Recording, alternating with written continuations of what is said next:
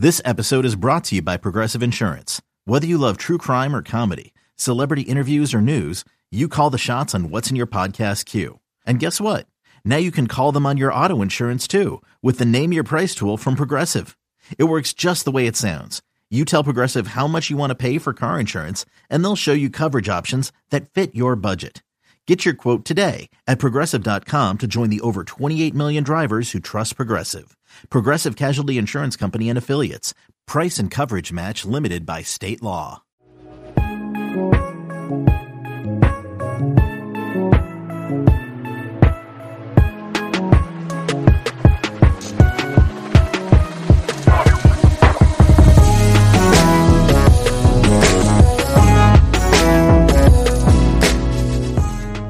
Welcome to another episode of the No Ceilings Podcast. I am Tyler Metcalf, joined as always by Tyler Rucker. Rucker, how are we doing tonight? Metcalf, we're back. Just another glorious episode with the mad scientist. I'm doing good. I'm just, progressing through the week as always, just counting down the days until basketball is back in our life, full swing. How about yourself? How are we doing? Good.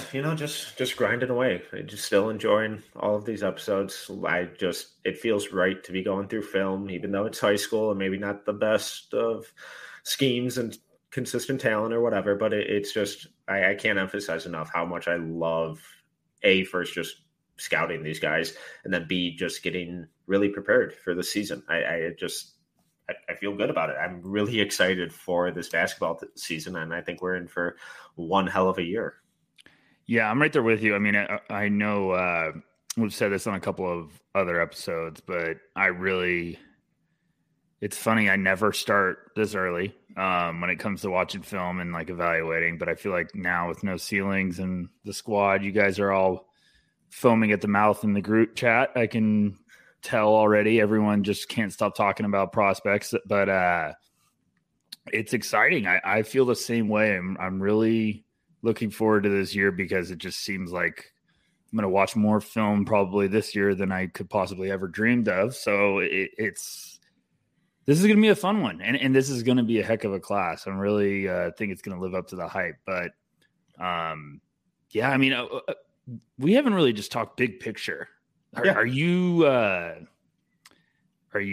thinking the 23 class is going to be up there? Are you liking the depth of the incoming freshmen so far? Because I know me and you feel pretty similar about, high school tape. I think some guys on our team like high school tape a little bit more than we are leading on, but I don't know. I'm just pumped about basketball in general. Also just, a lot of stuff about the basketball world is going on right now. And I'm just excited.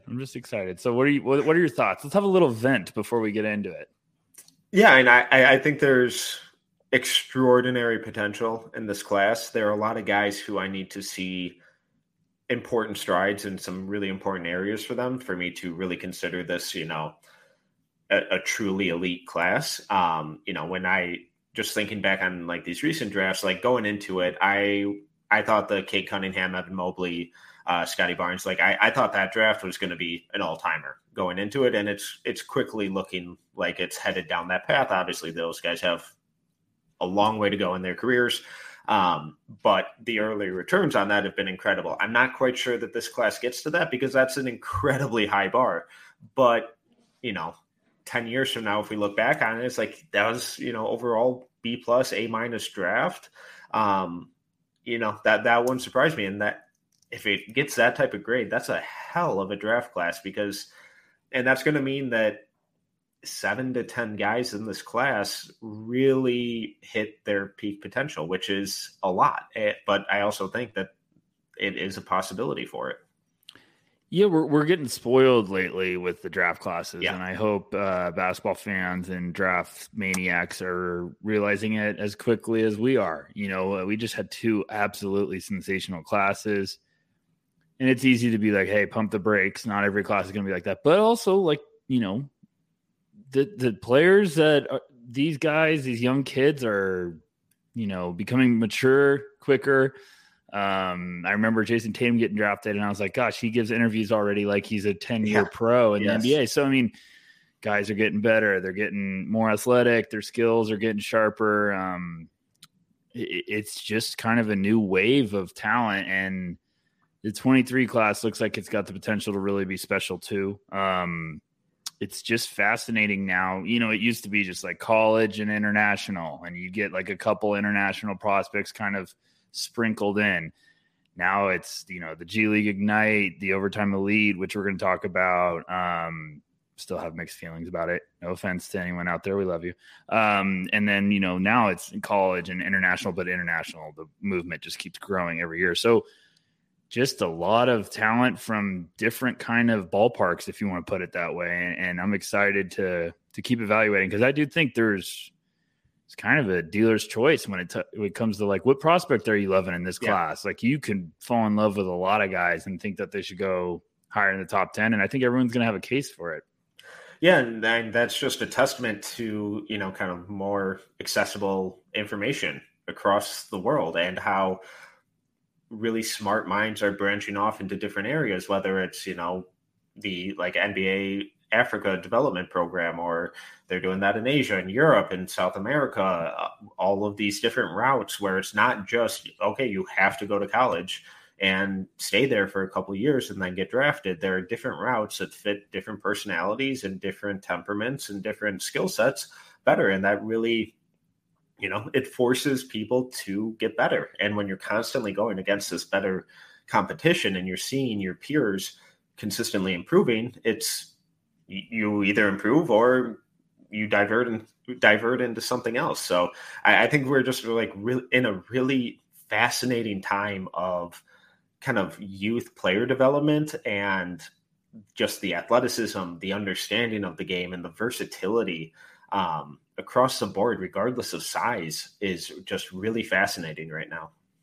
Yeah, it's kind of been a you know, I didn't really think about this until you brought it up. It's kind of been a fascinating shift of things could get really interesting in a couple of years, because just, you know, there's talent all over the world.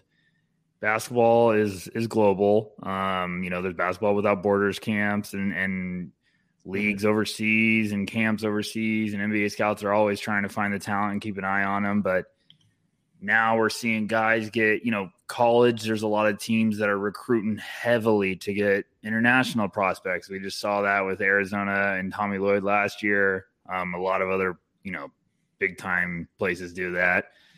And now we're seeing that your guys overseas are getting recruited to come play in these developmental leagues. And it's going to be interesting to see if that's kind of a bigger movement when it comes to getting guys from the high school ranks to be like, just come train for the NBA right now. You don't need to go there. But that's kind of the movement we're seeing. I'm still interested to see, you know, 5 years from now, if some of these leagues are still going to be around or still thriving. I think it's very early, but it wouldn't shock me if this is kind of the new movement going forward. What about you? Do you like where we're trending, Metcalf, or are you kind of missing the old school ways? I mean, are you Clint Eastwood in Gran Torino? Like, you just want the old school stuff, or I'm conflicted. So me and you haven't even talked about this topic. So now we're just this was unplanned. This is fun. Mm-hmm. So I'm like, part of me, you know, I'll always have nostalgia for just like the college rivalries and all of that stuff. Like even all of this conference realignment, I have mixed feelings on, because, you know, just USC and UCLA being part of the Big Ten, which is, you know, where I grew up and live in Big Ten country. Wouldn't necessarily think of LA, but I get why it's happening. It's all about money. So I get it. It's whatever. So, you know, part of me will always miss that, but there's so much money in college basketball and college sports anyways, where I don't think it's ever going away. And I think just more opportunity is better, and it forces different organizations to improve and adapt and modernize and, you know, get out of their ways that have caused a lot of issues. So I never view competition as a bad thing, regardless of the industry or sport or, you know, school or whatever. I always think it's a good thing, and it forces people to get better. And if they don't, then they're going to stay in the past and, crumble. Yeah, and I don't mean to sound like a jerk with this next comment, and that's not my intention. But great prelude. Yeah, no, but this might rub people the wrong way, and I'm not trying to make it sound like, hey, I'm just throwing some harsh facts. But some of these guys that are getting recruited by colleges, like college might not be right for them. Yeah. They just might be like, hey, this isn't me. And I think now, if you're good enough to go train, you could be like, hey, maybe some of these guys need some money. Maybe they need it right away, and they want to just be like, hey, I need money and I want to train right away to get ready for the league. And some of these other leagues are giving them that opportunity to do that while having a good foundation to work on their skills. And I think everyone knows how I feel about like the G League and the G League Ignite, but I'm going to be interested to see how the Overtime Elite kind of develops their league in the second year, because I think the idea is right. I just am curious about the future execution, but that's all I have to say about that. So, yeah. Well, and a really important piece in the Overtime Elite's continued development is Amen Thompson, who is one of the guys we're talking about today. He is a fascinating prospect and someone who I think is really polarizing and is kind of a lot of hyperbole gets thrown around with him. And in the long run, I think it's kind of going to do him a disservice, and because it's going to set expectations at just an absurd level. And there's some big holes in his game. I really like him as a prospect. I think there's a lot there to really fall in love with. But some of the adjectives and descriptions of his game, I think, can be a little misleading. So I'm really excited to kind of dive into his game with you and just see where you're at, because we actually haven't talked about him before this. So big picture, what were kind of your takeaways with Amen Thompson? The Thompson twins, for anyone listening, that we're new. Me and Metcalf are trying to get better about this. So the Thompson twins are Amen and Asur. Did I say those names right? I'm sorry. Just Amen and Asur. Okay, I'm in preseason mode. The Thompson twins, they were playing with the Overtime Elite last year. Both like 6'6", 6'7", with I think +3 or plus, around 195 with a +3, +4 wingspan. I think they're about 20 years old. Might be around 20 when they get drafted. I don't know. I don't have the draft dates. We're in preseason mode. Calm down. They will be older rookies. Yes, they will be older rookies is what I was trying to get at. But everyone, I'm going to try to be polite in this one, Metcalf. Everyone talks about their athleticism. That's the first thing you're going to hear, and it's well-deserved. Yes. I think it took me about 2 or 3 drives on film, probably anytime I've watched a highlight tape or a quick clip on Twitter on my timeline where I'm like, yeah, that pops. Yeah.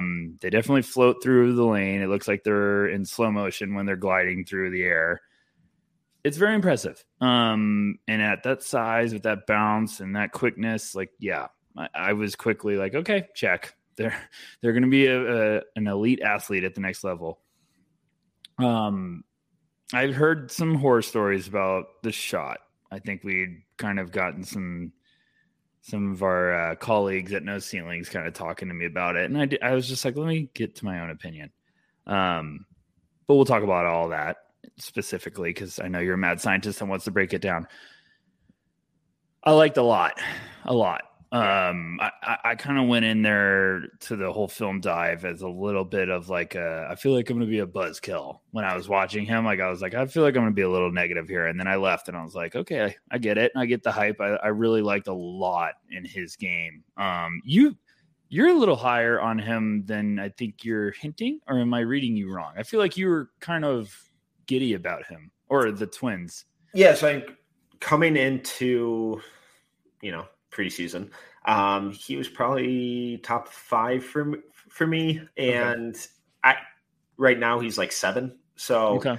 I still really like him, but after really focusing in on his stuff again and not just going through the highlights or kind of watching him in the periphery, like while I was watching Barlow or Montero last year, there are some, there are some concerning things that I saw that aren't just the shot. And it's more nitpicky. It's nothing detrimental like the shot may be.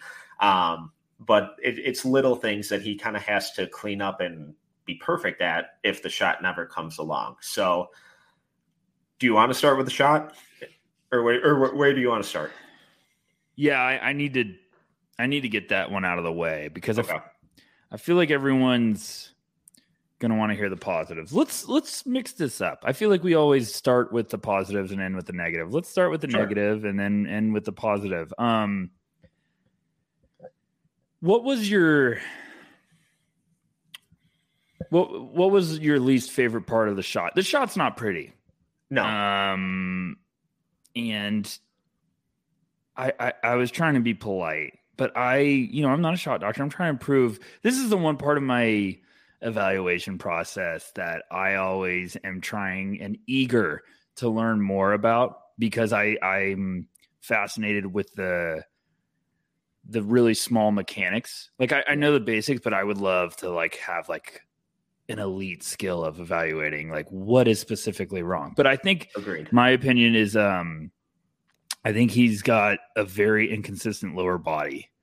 The arch with his shot is all over the place. I feel like I never saw one that was the same, two in a row. And then his lower body, I feel like he looks like sometimes he's shooting with all arms. He's shooting all upper body. And then sometimes his lower body's moving a different direction. Sometimes his feet are lined up a different way. From coaching and kind of picking a mind of my buddy who's still coaching overseas. He's going to be with Ratio Farm this year. Shout out Jimmy Rhodes. Proud of you. But he kind of taught me about the importance of not using, how important each part of your body is when it comes to the shot. And from what I've learned from him and kind of what I picked from a couple people overseas when I was there, I feel like when you get problematic with the lower body, that can get ugly. That can lead to more problems than if it's just upper body and the form or you have it too far to your left. If it's all lower body, that can really throw some red flags. So I'll be interested to see how that develops this year because it does feel like everyone has the same opinion. Everyone has the same buzz. If the shot just comes around. And I get it. We've said it before and I hate it. I hate when that's the thing. It's like, well, if the shot just comes around, it's like, well, what are we talking about with the shot? How bad is it? Is he going to shoot 40% maybe from the field or is he just the outside shot? And I don't know how I feel. What about you? Yes, and I'm guilty of using the if the shot comes around descriptor on prospects all the time, but usually I try to save that for guys whose mechanics at least look fine. And where it's like, oh, maybe if he just tweaks something small, then we'll see, a 3-4% boost in his jumper. The ones that I really avoided on are the ones where it's going to have to be reworked. And I think that's the issue with Amen's shot because, like you said, it looks different every time. The way the ball comes out of his hand is different on every shot. In those clips that, we just ran, he made one and it looked okay, I guess. But, one hit the opposite side of the backboard, one fell 2 feet short, one clanged off the side of the rim. It's like none of these are even there's zero consistency in the trajectory of the ball. And that's where it comes down to the mechanics. Again, I just try to pick up little things based on what smarter people say and, tell me. And I think what you pointed out about the feet was really important. There were some where his feet are outside of his shoulders. There are some where it's really narrow. He kind of gets like this jackknife at the hips where he's almost like bent over and then releasing out in front of him. Mm-hmm. It's just a mess. And I don't even care really so much about what percent he shoots next year.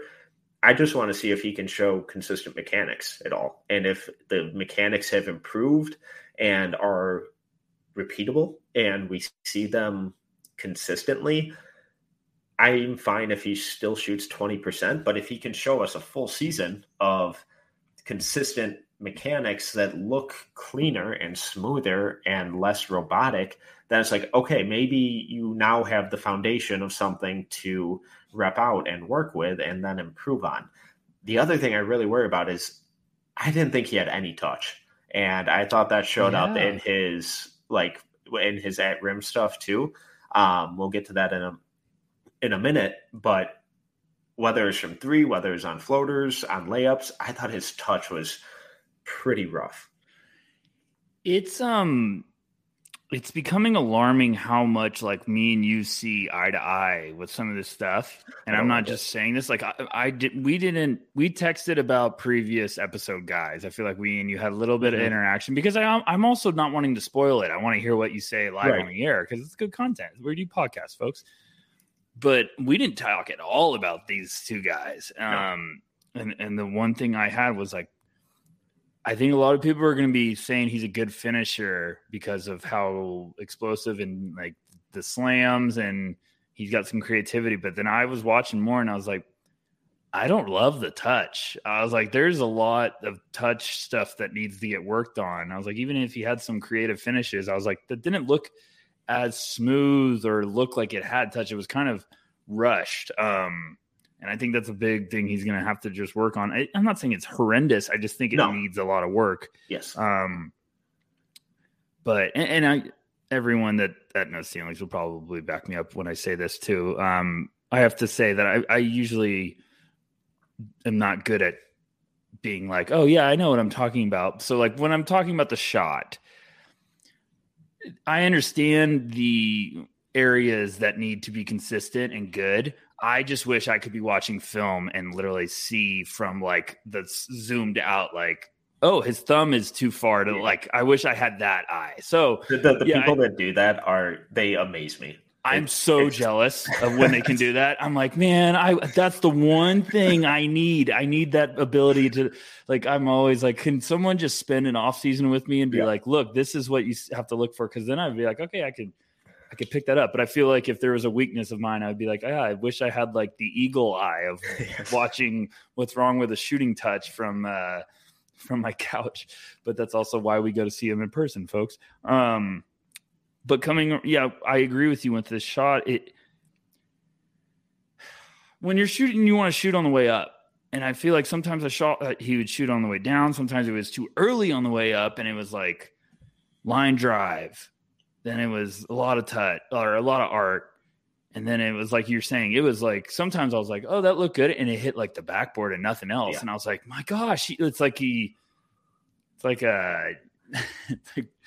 playing 2K for the first time and you hold the shoot button too long. It's just kind of, it's a little wild, but everything else I loved. So final thing with the shot. Yeah. Do you think that it can be tweaked and improved on, or do you think that it just needs to be completely overhauled? And if he ever develops a league average shot is like a flip of the coin?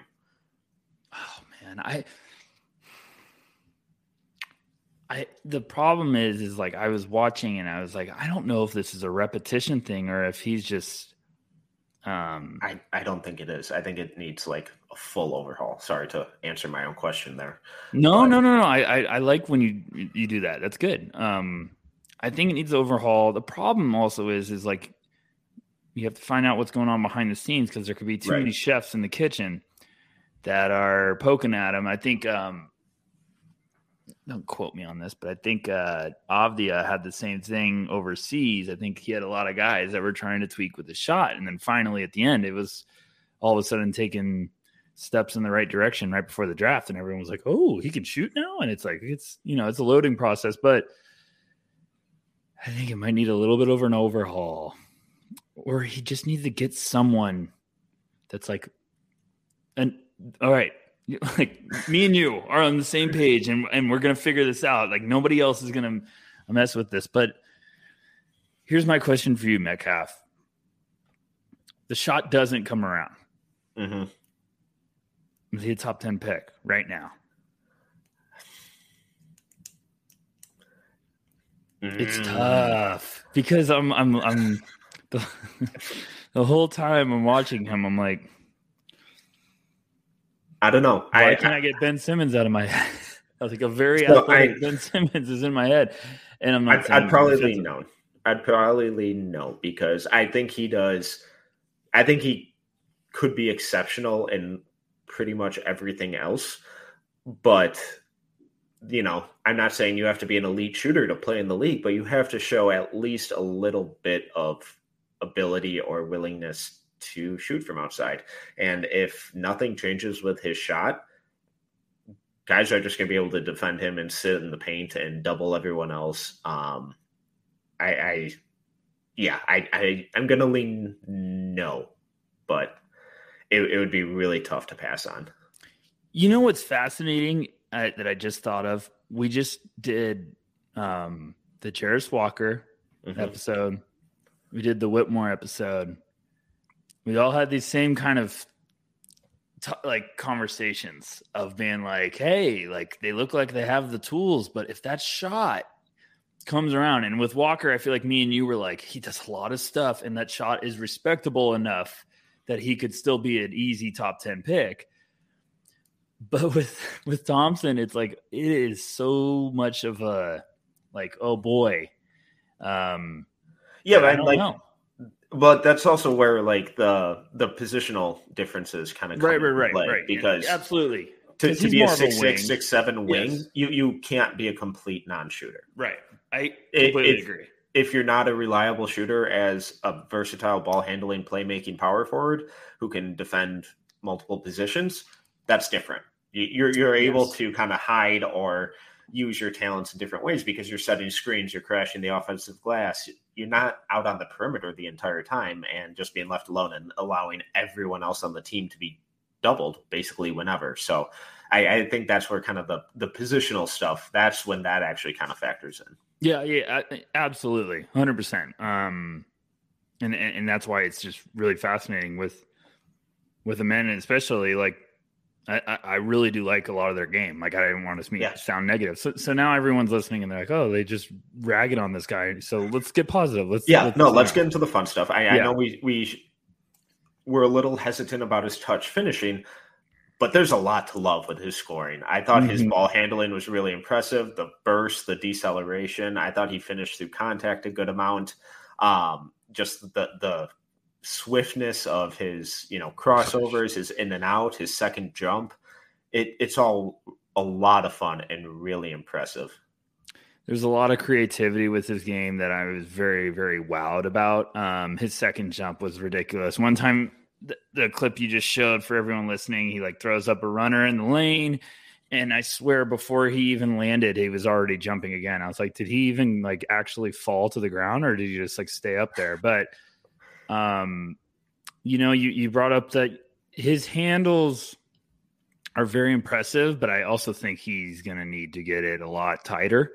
But like he had some instances where it was like in and out and showing some hesitations where I was like, oh gosh, no one can stay in front of you with that, because his first step's really strong. He can get downhill very fast, and then when he does, he just floats through the lane. But he needs that handle to get, it can get loose, it can get wide.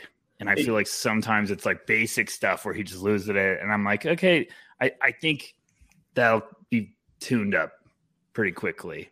Go ahead. Yeah, I thought when he got into the lane, I thought he did a pretty good job of securing it and kind of, avoiding contact and, getting it up and to the rim. Is when he was on the perimeter where he would just kind of like turn off for a second, and it'd just be like really lazy turnovers, or guys are just easily picking his pocket because it's like he's tuning out for, or he's just having a brain fart for a second, and guys are just like, oh, okay, thank you. And it's like, okay, is that because you're just bored and like the competition level is not where it should be for someone of his potential? Or is that like or is it a bigger picture? Yeah, I don't know. It's funny to do this in the preseason, because as much as I think I'm getting like a good feel for these guys, I also feel like I'm creating more questions and headaches. So it's like, oh man, like, because I was just kept watching him. I was like, gosh, he does a lot of things really damn impressive. And then you just go back to that shot and you're like, man. And every time someone's always like, oh, the shot's horrendous, I'm like, it can't be that bad. But Metcalf, it's not even just like a 3-point shooter. At the free throw line, it's bullets. Right. It's just no touch. It just looks like he'll go from bullets to threes to bullets to free throws, but the 3 points like bullet or high arcing, and it's like you can't. I don't know. So now I'm too fascinated with that. Now you're circling back to the negative. I know, and I don't want to be. So we can't do that. We have to start positive. Yeah. So yes, he is a 1-level scorer right now, but I think that 1 level is really impressive. And I expect him to get a little stronger this year. And with that, I think his ability to finish through contact should even improve. But besides the at-rim scoring, I was really impressed by his passing. I was too. I thought he was really creative. There were some plays where he just made really poor decisions where his brain turned off for a second. It's just really lazy turnovers. But generally, I thought he utilized his ability to pressure the rim really well to create for others from really fascinating angles. There's a lot of like, holy crap, what a great play moments. Like kind of you're sitting on the couch and I find myself just yelling like, nice pass, like it's the classic Jay Billis. Every time he's doing a broadcast, you just nice pass. Like I laugh every time Billis does that. And when he says bottoms up, when someone says wingspan during the draft broadcast. But with Thompson, it was a lot of beautiful looks. I think I'm not trying to be negative. I think when you're a good passer, you get automatically careless. Like when you have elite vision and you can see passing angles, you can get way too aggressive with some looks and a little erratic. Mm-hmm. And like some of those that you showed and what you're hinting at is like, I think he was expecting like, oh, I know exactly where this is wide open. And it's like, no, you can't make that pass until you see it. A lot of passes he makes, he's throwing guys open. Yeah. But there's also some that he's got to realize like, no, you have to wait for that window to completely get open. Just because it's almost there, you got to get the timing completely down.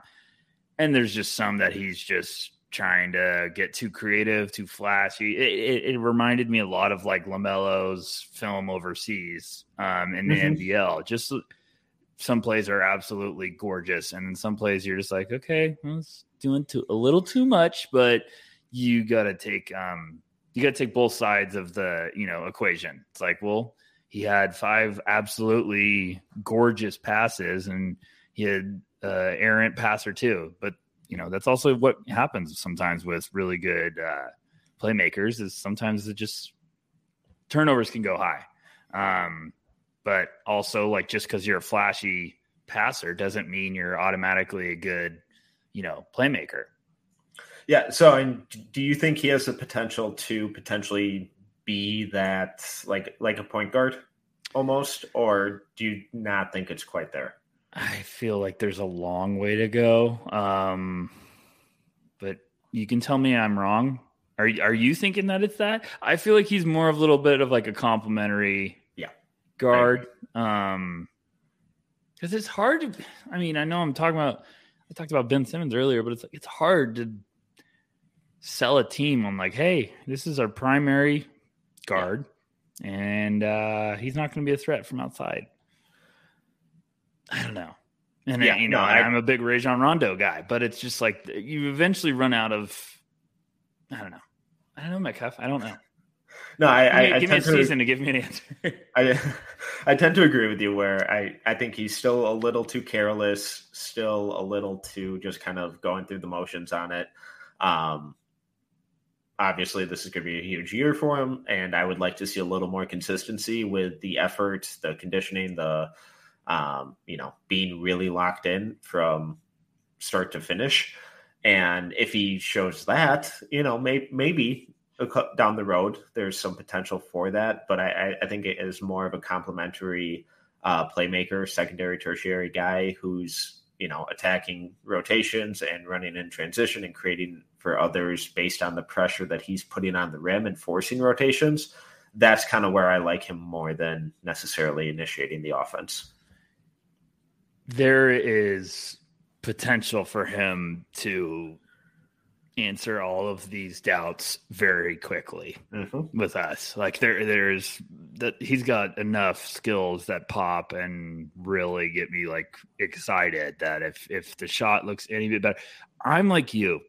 I can be okay evaluating a guy, and if his outside percentage is low, but it's consistent, I'll be okay. Like if it looks like, hey, shot low 30s, but he's consistent and looks like it just needs a little bit of tweaking, I'm all right. I'm going to be fine with that. So if he goes up this year and it takes the jump, but it's under 40%, but hey, it looks like the mechanics are way better, I'm going to be like, yeah, all right, I'm in. Let's do this. But that's the big one he's got to answer. And then everything else looks like he gets some fine tuning, but the playmaking really, really did impress me. Like there's just some passes that guys, you can't really teach that stuff. Like it's just vision, anticipation at the same time, and just seeing windows that are really tight squeezes. And that's definitely one of those, like, oh gosh, like I saw the shot and I was like, oh boy, it was exactly what everyone was telling me. And then all of a sudden he made a couple passes and I was like, all right, I might be in. There we go. So yeah. So let's finish up with talking about his defense. Some guys on the No Ceilings team had some harsh things to say about the defense a couple weeks ago. I don't remember that. Amazing that. Okay. What did you think? Hit me with it. Kind of a common theme with some of these guys we've talked about, where I thought he was extraordinary in isolation. His athleticism, his footwork was all really impressive. I thought he gambled a lot on some stuff. I thought he died on screens a ton. Really good defensive playmaker with jumping kind of passing lanes, dribble handoff right here that he takes the other way, chase down blocks, weak side blocks. But a lot of it was because he was ball watching like crazy. And when he was off ball, he was solely focused on the ball and would miss rotations, but has the athleticism obviously to kind of compensate for that. The screen navigation I thought was horrible. But generally, tell us how you really feel, Metcalf. He just died on it. It was just a lack of effort, where he would hit a screen and then just be like, okay, whatever. But when a guy attacked him, I thought his footwork and balance and strength and quickness was all incredibly impressive, which gives me a lot of hope for the defender that he actually is, and that a lot of it was kind of more conditioning and effort based. I really liked his feet. I thought when I watched his feet, I had the same things. I was like, this is going to this is not a know-it-all comment, but this is a good warning for everyone out there. When you watch a guy on tape and he just keeps making all these splashy rejections and steals, don't just think that automatically means he's a good defender. Yeah. Because he has a lot of plays that are very, very impressive. I mean, I'm even going back. I've watched some of the TBT film.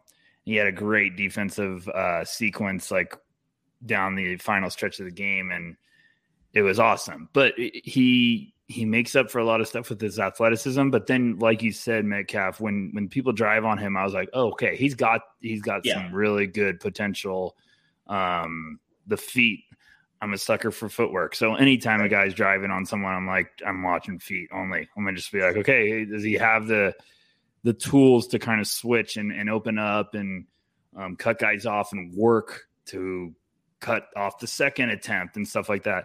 I think he's got it, and he's got the length, and he shows the potential to be coached. It's just now you got to learn the rest of the game defensively. And I'll be interested to see if that's going to be this year at the overtime elite level, or if that's going to have to be at the next level with NBA coaches, because it's tough. I'm not trying to sound like an asshole here. Sorry for everyone for swearing. It's tough to watch those games because the Thompson twins are going to be they look like Vince Carter out there. compared to everybody else. And I know they're going to have a lot more talent probably in this league this year, but I mean, they go by some guys with relative ease, and you're like, oh my gosh, it looks like Russell Westbrook in his prime going against a JV high school team. Like, it's just ridiculous. So we'll see this year if they turn it up another notch. But I really, really like what I saw from him, especially defensively. There's some tools, but the screen navigation, like you said, a little bit of a rough patch, Metcalf. So just with this being his last year at OTE, what do you want to see from him? Obviously, him shooting 45% from three would be the dream, but neither of us think that's realistic. So I'm not talking about major overhauls to his game or anything like that, but little things. What would you like to see him improve upon that would make you feel more comfortable? Like, oh God, this could be a top 5 guy. I would like some touch. I don't need him to shoot lights out from 3-point range, but if he just tried to look like he had a mid-level game developing, where it was like he's trying to get floaters in the lane, he's trying to pull up and get jumpers from the elbow, he's trying to finish with some touch, where it's reverses or off the glass and stuff. And I'm not saying he doesn't do that at all, but you need to see more of it. Yeah. I get it. He can drive down the lane and dunk. Like, I get it, and it's awesome, and he's vicious, and he's special, and like sometimes I'm holding my chair every time he's driving down the lane. I get it. It's awesome. But if you're gonna go from that league to the NBA next year and be a guy, you need to have more in your bag. You need to have more tools in the shed.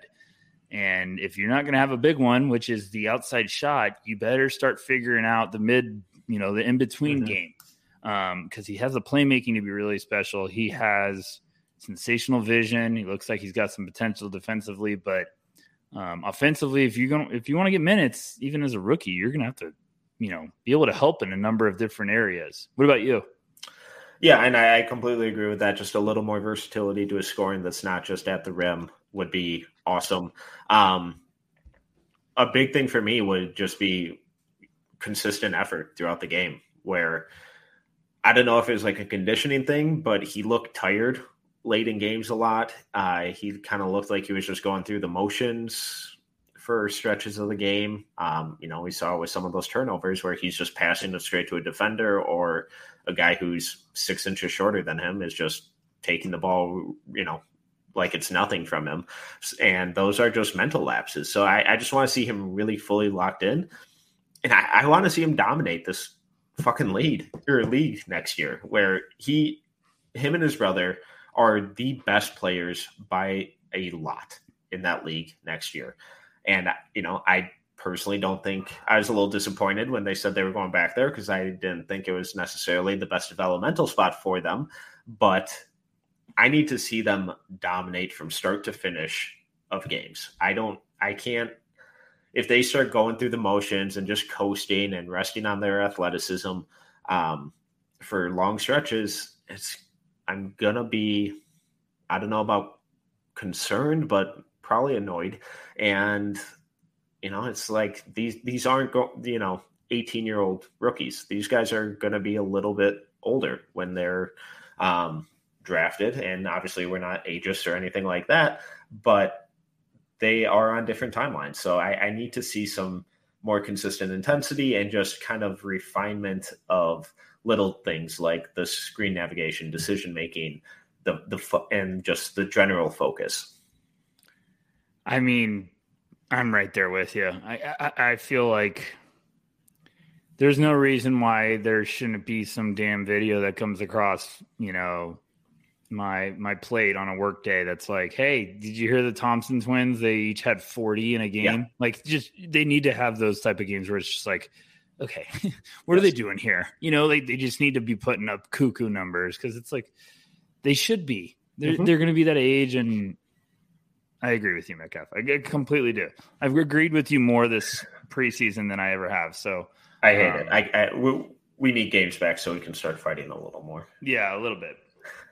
All right, so let's move on to Chris Livingston, who I thought was really interesting. So he's Me a too. 6'6", 220-pound wing going to Kentucky from Oak Hill. What were your kind of just initial thoughts with him? I'm very intrigued. Very. I was not expecting it going into that. And then I kind of left and I was like, can I skip the pod and just watch 5 more hours? It really was like the more I watched every clip, I was like, oh, I'm liking more and more. And I feel like when I watched one of the All-Star games he was in, or whatever, they're all a blur to me. So I'm sorry for everyone listening, but like the McDonald's, the Hoop Summit, all of them are a big blur. And then the Jordan Classic, whatever. I feel like he popped a couple times, but I was like, eh. And then I started watching his film, and I was like, whoa. It was just like every play like he made. It was like either a great finish, a great pass, a great – then I saw the shot, and I was like, okay, the shot looks kind of promising. Because then you see the stats, and you're like, I think he was like – high school, he was like 20-something or 30% from three, and I was like, uh-oh. Yeah. And then I watched the shot, and I was like, wait, okay, that doesn't look terrible. It looks solid. Like it looks like it could be improving. And then like he kept hitting a couple. I was like, all right. I started with, is this going to be a draft crush of mine? Like I started getting excited, and then I stopped watching. I was like, I kind of want to watch some more film. So I liked him, Metcalf. I was very intrigued. What about you? I was kind of cool on him when I first started watching, and I honestly didn't know what to expect going into this film because I had basically zero exposure to him. So it was completely new for me. My, kind of assumptions were, okay, 6'6" wing going to Kentucky, 5-star recruit. Okay, he's going to be a ball dominant scorer, creator. He's going to be doing a lot of that stuff. And then he wasn't. And it's like, okay, wait, I need to kind of reimagine and repicture the type of player he's going to be. And then once I started thinking about him as more of an off-ball scorer and, kind of complementary piece, it's like, oh, okay, there's a lot to really like here, where I'm not sure that he's ever going to be, the guy, but I think he could really be a guy. And I mean that as a compliment. I think he could be a really high-level starter role player down the road. And I thought there was a lot to kind of like the more I watched. I think going to Kentucky and playing with a point guard and a system that sets him up a little better and kind of creates opportunities for him a little easier and gives him a little more space is going to do wonders for his game because there was very little of that at Oak Hill. This is why you just brought up a point. And the moment you said it, I said to myself, I said, that's exactly why I'm going to fall in love with him.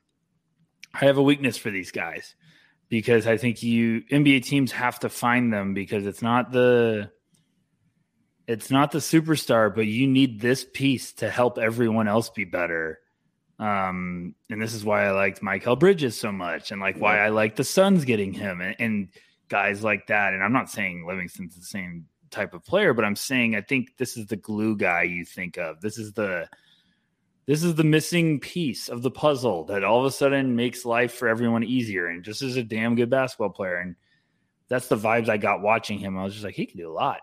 He can do a lot of stuff that really can help you in a different way, where it was either a defensive rebound and throwing a gorgeous pass up the floor for an easy bucket or making the extra pass or hitting the wide open shot. It was just like, it looked like a guy that I had the same first. It's funny how that works, isn't it, Metcalf? I had the first reaction was, 6'6", going to Kentucky. He's probably just going to jack a ton of shots. And then all of a sudden I started watching and I was like, I need to get rid of that idea. I was just like, I really like how he plays.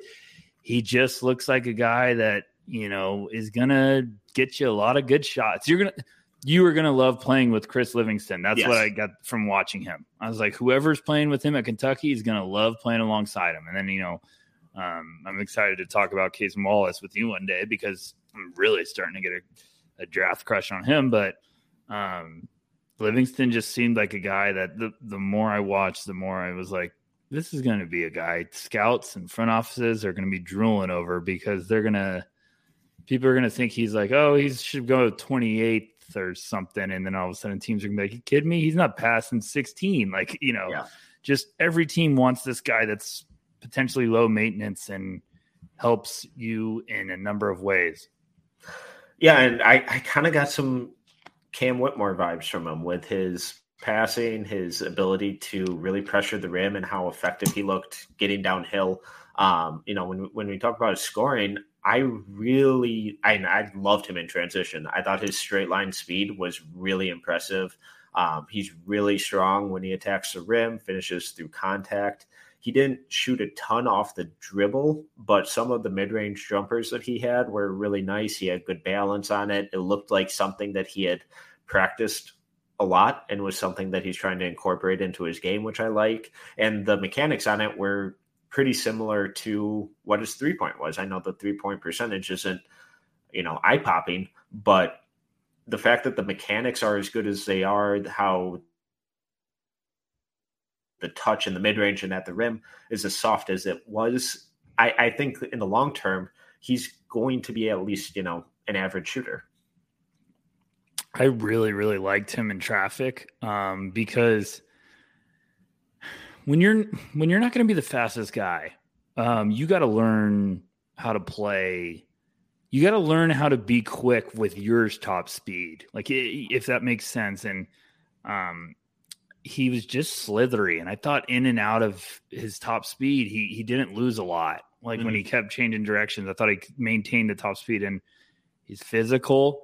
He wasn't afraid to go into people's bodies. He understood how to defend himself on the attack and like kind of in the midair and adjusted his body. I just thought he was smooth, slippery, and like you said, in transition, he was great. He knew exactly where to go, and he knew how to counter it. And the shot I really did was like, this looks good. This looks like it is going the right way. So I'm very intrigued with his skill set. I know the percentages aren't great, and but this is what we were just talking about. Like the consistency at least looks like there. It's just going to need more reps, and he's just going to have to keep plugging away at it. And yes, Calipari is very good at getting guys prepared and ready to go to the next level. And I think that's exactly what's going to happen with him going to Kentucky. It's like, you're seeing him right now at Oak Hill, and, if you watch him on tape at a high school, you're going to get intrigued. And this is a guy that I just really, really liked a lot of stuff. It's the classic.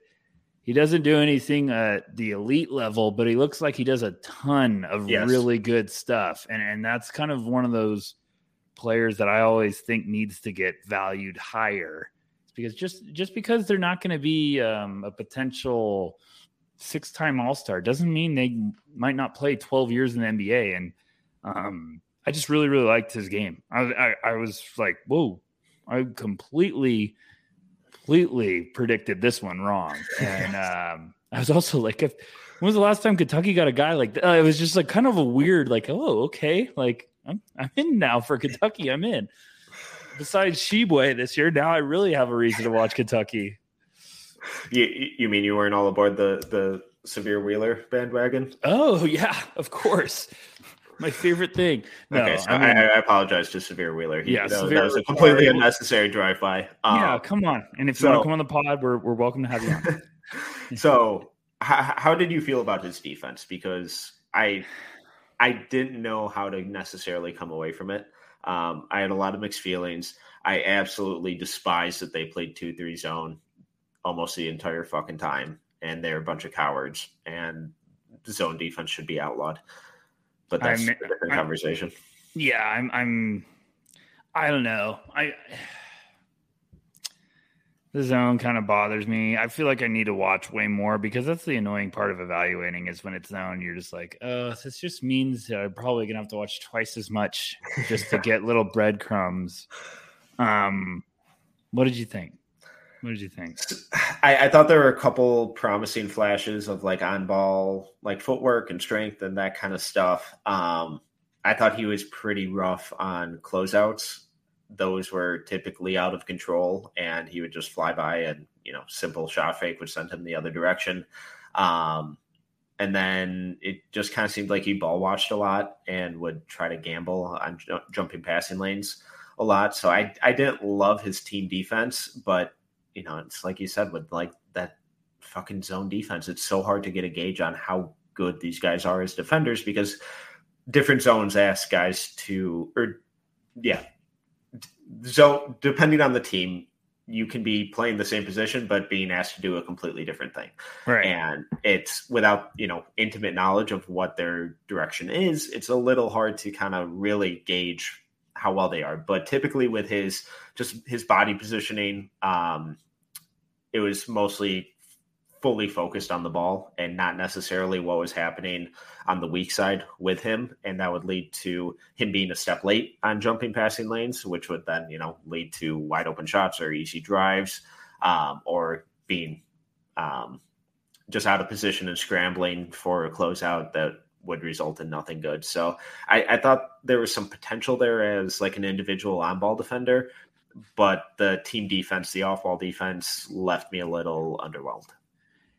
Yeah, I was more intrigued and excited to kind of hear what you thought about the defense. I'm not gonna lie, I'm gonna get off of the podcast and probably like turn it back on because I really did like his film in it, and I just hate zone film. Like I'm not just making it up. I hated zone film watching, Jamie McDaniels at Washington and God, I hate that zone to begin with. Steibel and Isaiah Stewart at UW. Like it drove me crazy, and like anyone, it's just.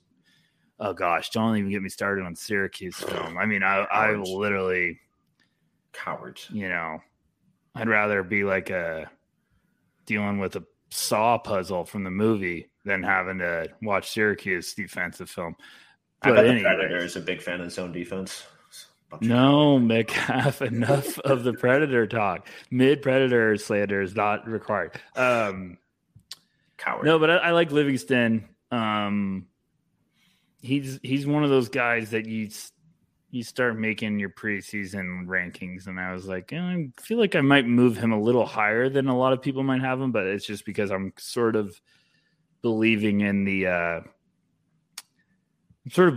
hype of he's going to get drafted higher than his production. Does that make sense?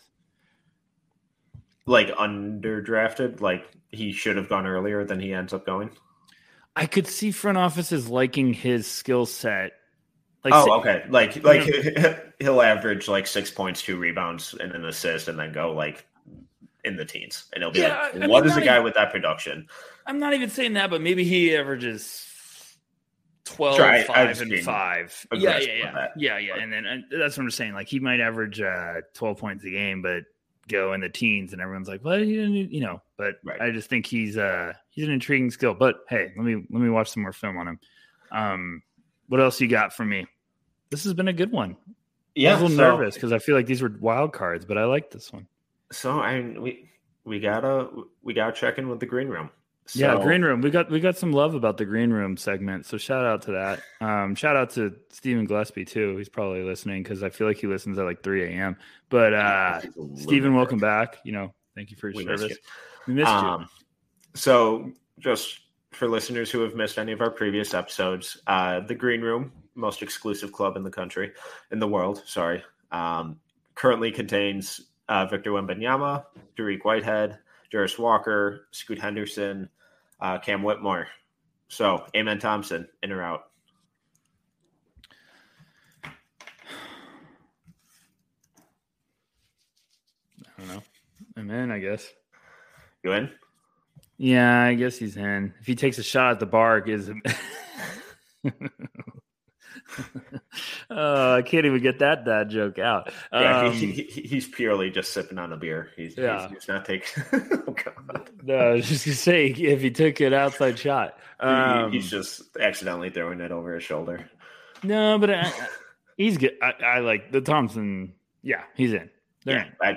I agree. I think there's too much to his game right now. Obviously, this could change if the shot even regresses or if we don't see the improvements in the kind of ancillary areas that we mentioned earlier. Maybe that changes, but I think right now the raw athleticism, the raw potential, just the current skill set, I kind of think he has to be in. Yeah, the Thompson twins are originally they were born in Oakland too, so I gotta give a shout out to the town. So there you go. Here's where we're gonna get a little problematic. Is Livingston in? Because we love him, and I feel like if we keep saying yes about everyone, we're gonna be in a tough time. I'm looking through at my database. There's gonna be a lot of guys that we're gonna have a really tough time talking about. Yeah. So I'm gonna say no right now. I don't think he's necessarily going to have,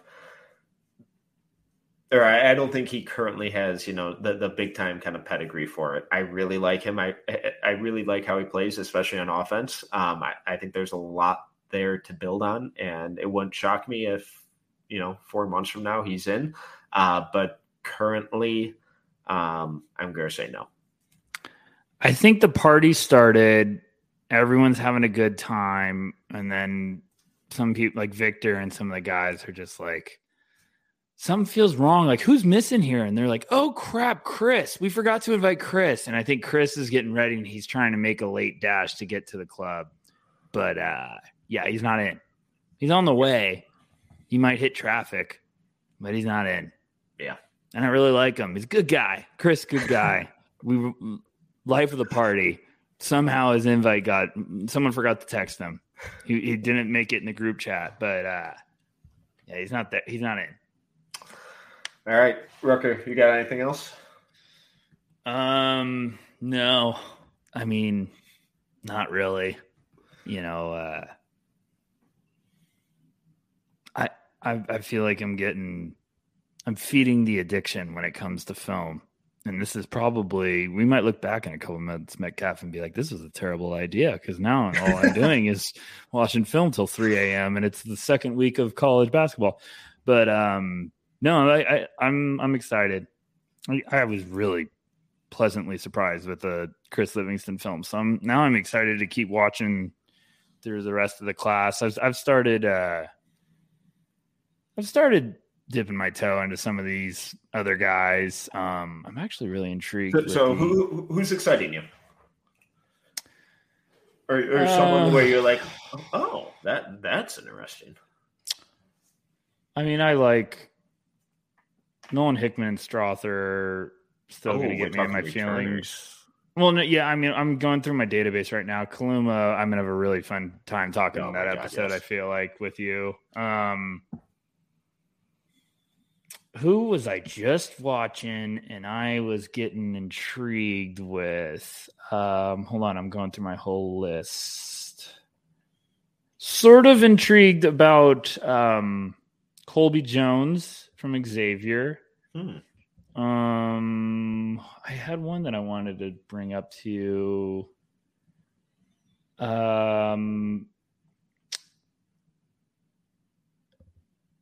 Your boy Jed Howard. Oh my god! I'm feel like he's on my list coming up soon. I'm really excited to dive into his film because I was just kind of, when we were doing the Jarris Walker and Keontae George watches, is like he just kind of kept popping up doing really, really good stuff. Yeah, I'm excited to watch him a little bit closer. I'm trying to give some last couple names.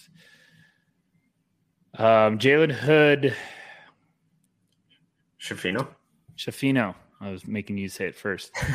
Maxwell gave us a little bit of like hey, I like this guy. And I feel like every time I kept watching his film, I liked his defense. I was a little impressed, and he kept making some good passes and good decisions. I'm excited to watch him a little bit more. And then Jaden Bradley, for some reason. Oh my God, yes. Yeah. I love, he's going to be so much fucking fun at Alabama. Jaden Bradley was the one guy. What team was he on? I don't know. IMG, with Keontae and Jarris and Jet. I said, who the heck is this guy? Yes. And I was like, where's he going? And then all of a sudden I was like, oh, he's going to Bama? And then I was like, okay. And I don't know why, but I just like, that was a big circle. I was like, he just keeps popping, keeps getting my attention. So I'm excited to watch him a little closer. And then Nick Smith is like one of the top 3 to watch on my list soon. So I'm excited to watch all those guys. But what about you?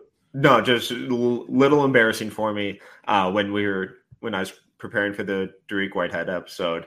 The first game I watched was the IMG, and I always listen with the sound off.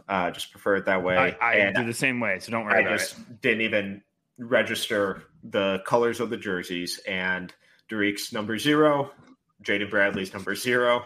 And the first 2 minutes, I'm like, God, Derrick looks way fucking quicker than I remember. It's like, what is this?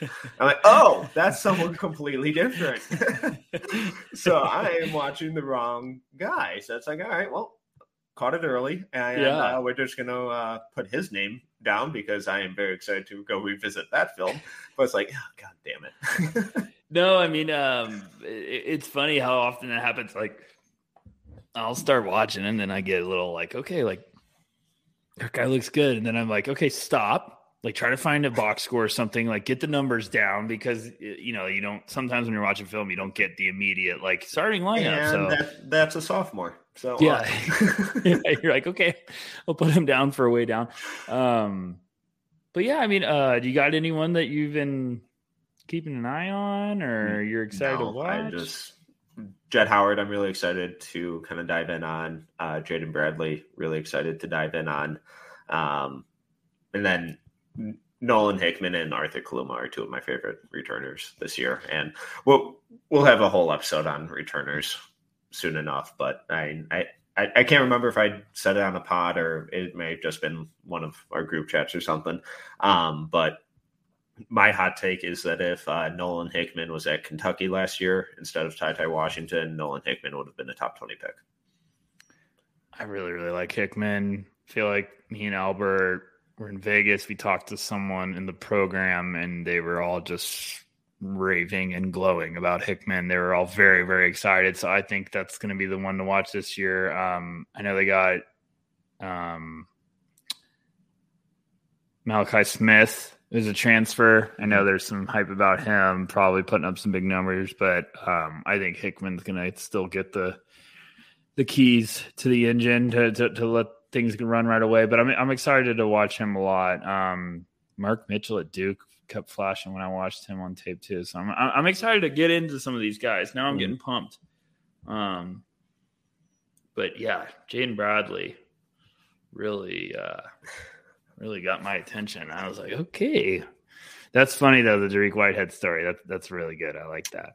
Yeah. Not my finest moment, but Rucker, this was a blast as always. Tell the people where they can find you. NoCeilingsNBA.com. I'm going to get some stuff rolling out. It's time to get the YouTube videos and some scouting videos up. I'm getting pumped for this year. It's time to go to work. I'm getting pumped. So, yeah. I'm also on the Twitter at Tyler_Rucker. You want to talk some draft or prospects, just send me a little message. I'll either respond to you or just send a GIF. Metcalf, plug away. Thank you as always, sir.